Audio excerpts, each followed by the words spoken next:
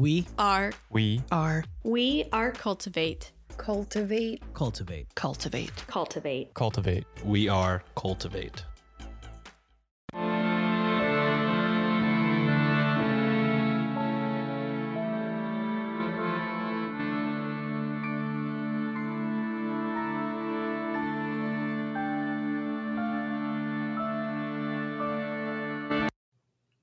Hello and welcome to Ye Olde Crime, where we discuss the funny, strange, and obscure crimes of yesteryear. I'm your host, Lindsay Valenti, and with me today is a very special guest, Andrew Noon. Andrew is an independent scholar that holds graduate degrees in musicology and art history as a Florence Fellow with Syracuse University. He's also completed the U.S. Department of Education's Keepers of the Republic 3-year history program hosted by the American Antiquarian Society. He has taught courses in the humanities at colleges throughout Massachusetts and is published with Worldwide Books and the Museum of Fine Arts, Boston. A former member of the Worcester Historical Commission, he is a docent with Preservation Worcester. His home borders Greenhill Park, resting place of Bathsheba Spooner. Andrew, I'd like to welcome you to the podcast. Thanks for the invite. So the reason you're here today is to tell us about your book, Bathsheba Spooner, A Revolutionary Murder Conspiracy. And your book goes into a scandalous murder conspiracy that took place during the height of the Revolutionary War. So how did you learn about this story? It had always been fairly well known in Worcester County, less so throughout the state. And when I moved into our home a couple decades ago, which is right on Greenhill Park, a dinner guest reminded us, well, that's where Bathsheba is buried. And very little had been published to that point. So I decided to research into it. A couple of years later, a book did come out, but I decided to continue my research, my approach being more of almost a novelistic style, though it's nonfiction, as opposed to a purely academic book. Sure. And as you mentioned in your book, which is a fabulous job, by the way, of painting a picture of kind of what life was like at the time when the divide between loyalists and patriots was kind of at its peak, you start with the history of Timothy Ruggles. Can you tell our listeners a little more about him and how he kind of plays into Bathsheba's story? Sure. He was descended from one of Massachusetts' oldest families from Roxbury, Massachusetts. He set up his legal practice on the South Shore, south of Boston, and later Sandwich on the Cape Cod. He became Speaker of the House, a hero of the French and Indian War, and probably the leading loyalist in Massachusetts. His name today would be well known had he gone on the winning side, but he was a fervent admirer of the king and chose to remain a loyalist. Mm-hmm. Bathsheba was his next to last and favorite child. According to an article in the January 24th, 1904 edition of the St. Paul Globe, quote, "When the War for American Independence broke out, there were few men in Massachusetts more prominent than Timothy Ruggles of Hardwick, a little town in Worcester County, about 25 miles from the county seat. General Ruggles was in the good graces of George II, who granted him the office of Surveyor General, which carried with it a salary of £3,000, or around £376,000 today. The Ruggles mansion in Hardwick was frequently the scene of great festivity." And she had 3 siblings? No, she had 14. Oh, wow. I was way off. She had a lot of siblings. I was thinking about her. Yeah, she had 3 surviving kids. Okay, that's where I got the number 3, because I was like, I know there's a 3 in there somewhere. Yes.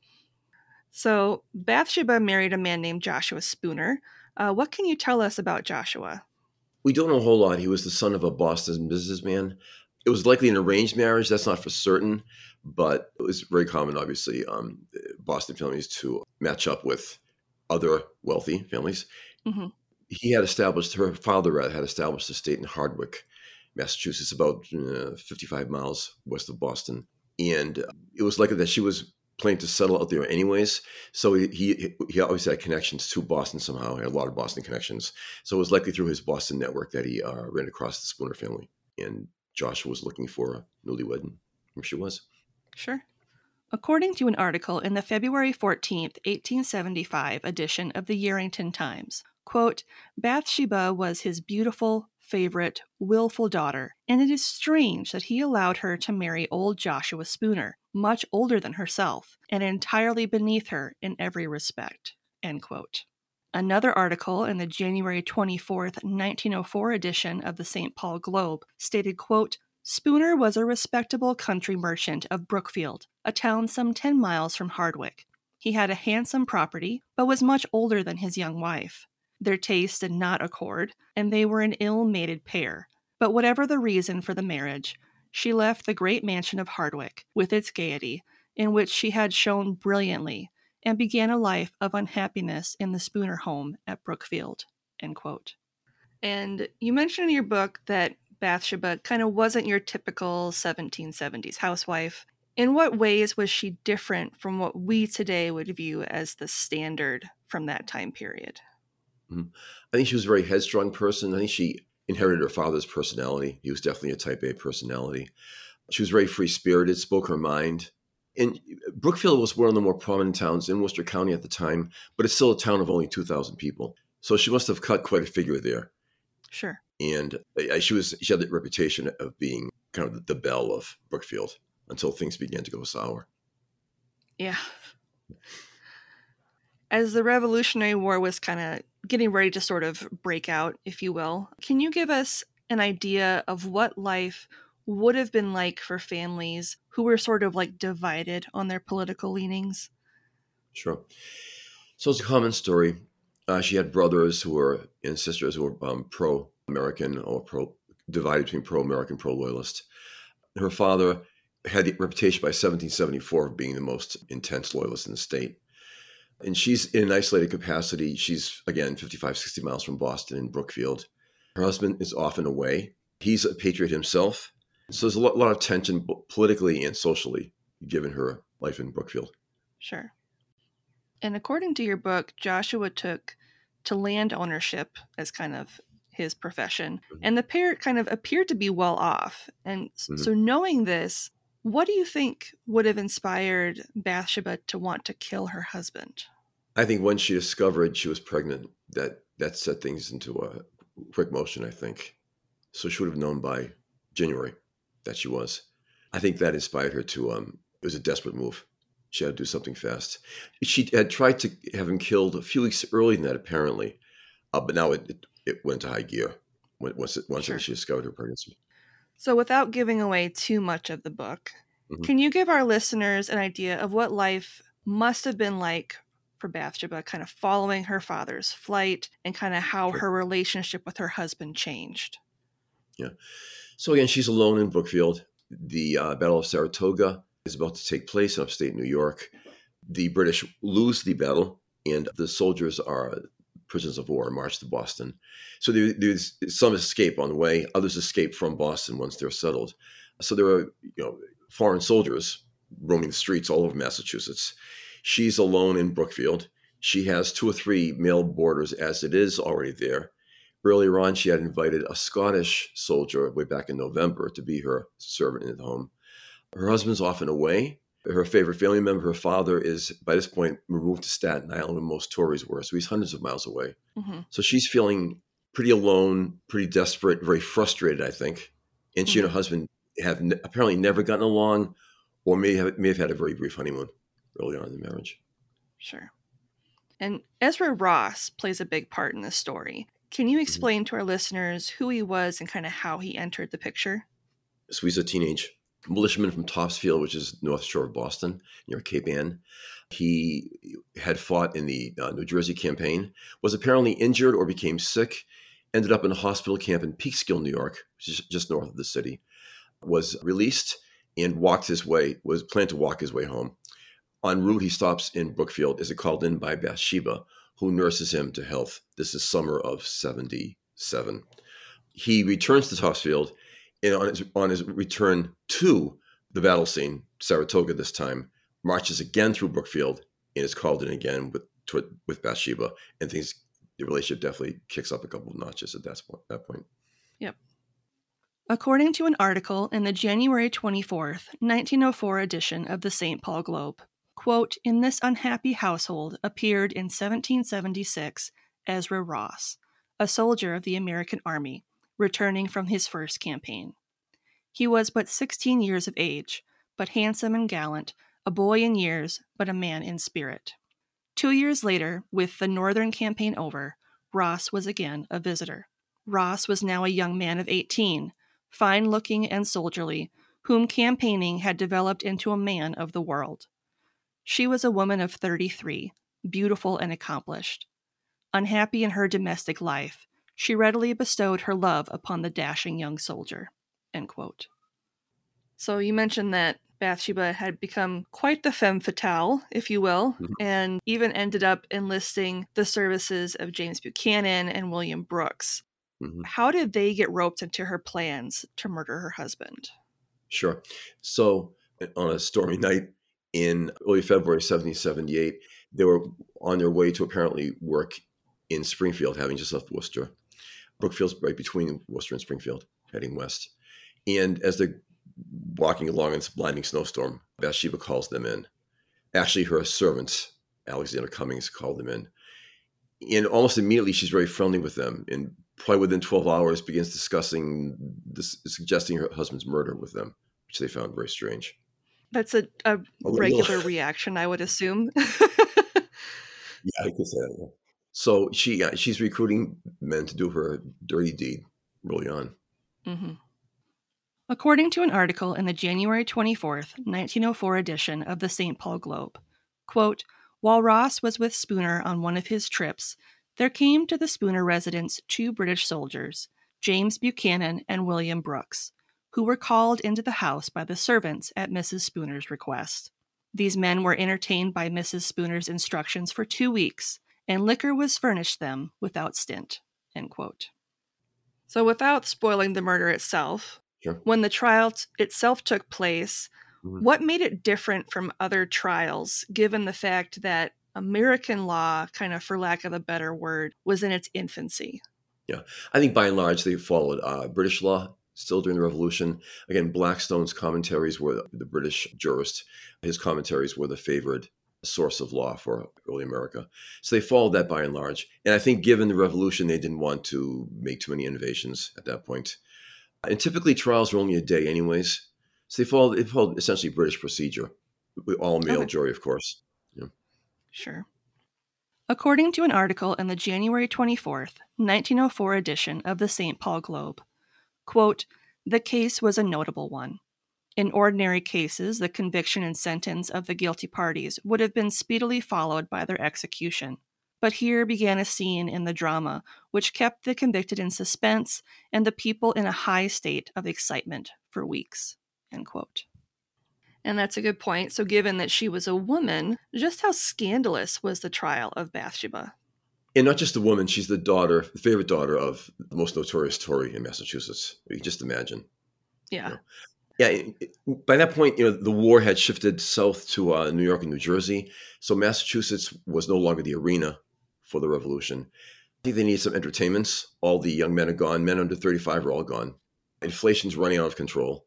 It was a very hot summer and hot spring.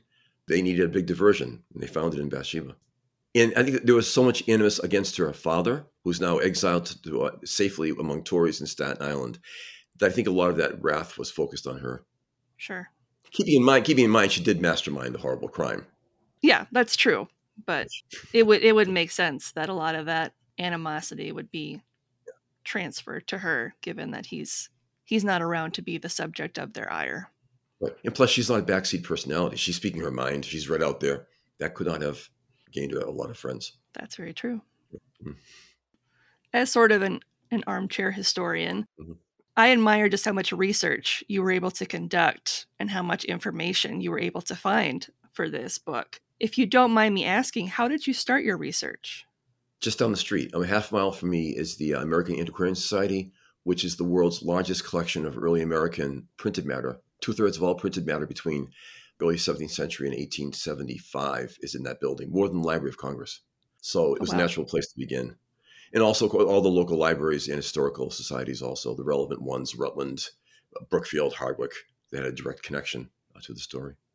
Massachusetts Historical Society later on, Massachusetts Genealogical Society, Massachusetts Archives, where all the court records were. That's awesome. So now that your book is published, do you have plans to write anything else? Yes, I'm currently researching a new one. Bathsheba's attorney, Levi Lincoln, who's the president's distant cousin, 2 years later took on a slave case from Barre, Massachusetts, and it marked the end of slavery in Massachusetts. Massachusetts becoming, in that case, the first state in the country to end slavery. So her attorney was featured in that prominent slave case. And a book has never really been done on it, so I'm researching that now. That's awesome. Is there anything else that I haven't asked you that you'd love for our listeners to know, either about you or your book? The question a lot of times comes up in the readings I give regarding Bathsheba's sanity. And I always mention that it's impossible for me to consider it 2.5 centuries later, especially, I mean, a psychologist can't do it. I can't do it, certainly. But it does raise the issue, given the way she acted and reacted to things. Very feisty, lying constantly, inviting British soldiers into her home, American soldier, having her daughter touch the corpse, saying a lot of bizarre things along the way that had no connection to reality.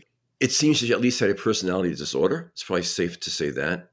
And today, obviously, I think in a trial, she would have been declared insane, I think.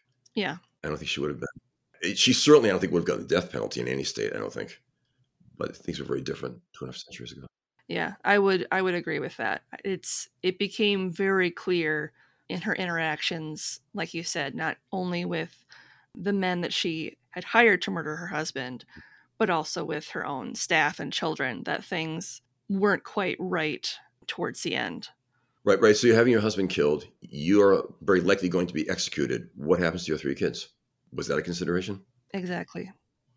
Yeah. Yeah, and it's not like you could easily ship them off to their grandfather, Right. They did stay for a short time with their sister Martha in the same town, Brookfield. And then I believe they ended up with a relative in Virginia. So again, this is a well-off family. They had connections, certainly. But yeah, the decisions she made do not point to a stable personality. No, I would agree. Well, I would like to thank you for joining me today. It has been an absolute pleasure and honor speaking with you. You are actually the first author that I have interviewed for the podcast. So very good. Thank you, Lindsay. Yeah, I enjoyed it. Thank you. And before we go, can you tell our listeners where they can find a copy of your book? Sure. It's at Amazon. Just putting my name in the slot will work. It's also available at 50 or 60 book sites online, Target, Walmart, Books A Million, et cetera, et cetera. So quite a few places are offering it. Awesome. Well, thank you so much again, Andrew. Looking for more content? You can find us online at yieldcrimepodcast.com. If you'd like to see pictures from this week's episode, not to mention bonus content and funny memes, make sure to follow us on Twitter at YieldCrimePod and on Facebook and Instagram at YieldCrimePodcast. On TikTok, of course you are. Follow us at YieldCrimePodcast. If you want a playlist of all our episodes on YouTube, click the link in our show notes or in our link tree and subscribe today for not only a list of our full catalog, but a separate list as well, just of our Can You Crack the Cramp Word segments. If you're interested in ad-free content, consider supporting us with a one-time donation either over on Buy Me a Coffee or our Venmo page, both of which are in our link tree and in the show notes. If you'd like early ad-free content, not to mention some bonus material, become a member of our Patreon today for as low as $1 a month. Got something you want to say? Shoot us an email over at yieldcrimepodcast@gmail.com.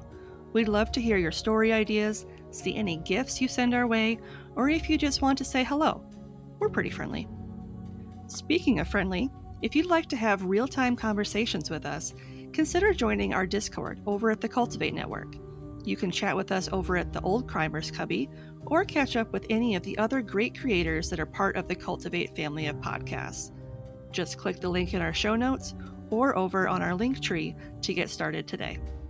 And on that note, I'm Lindsay, and I'll see you next time with another tale as old as crime.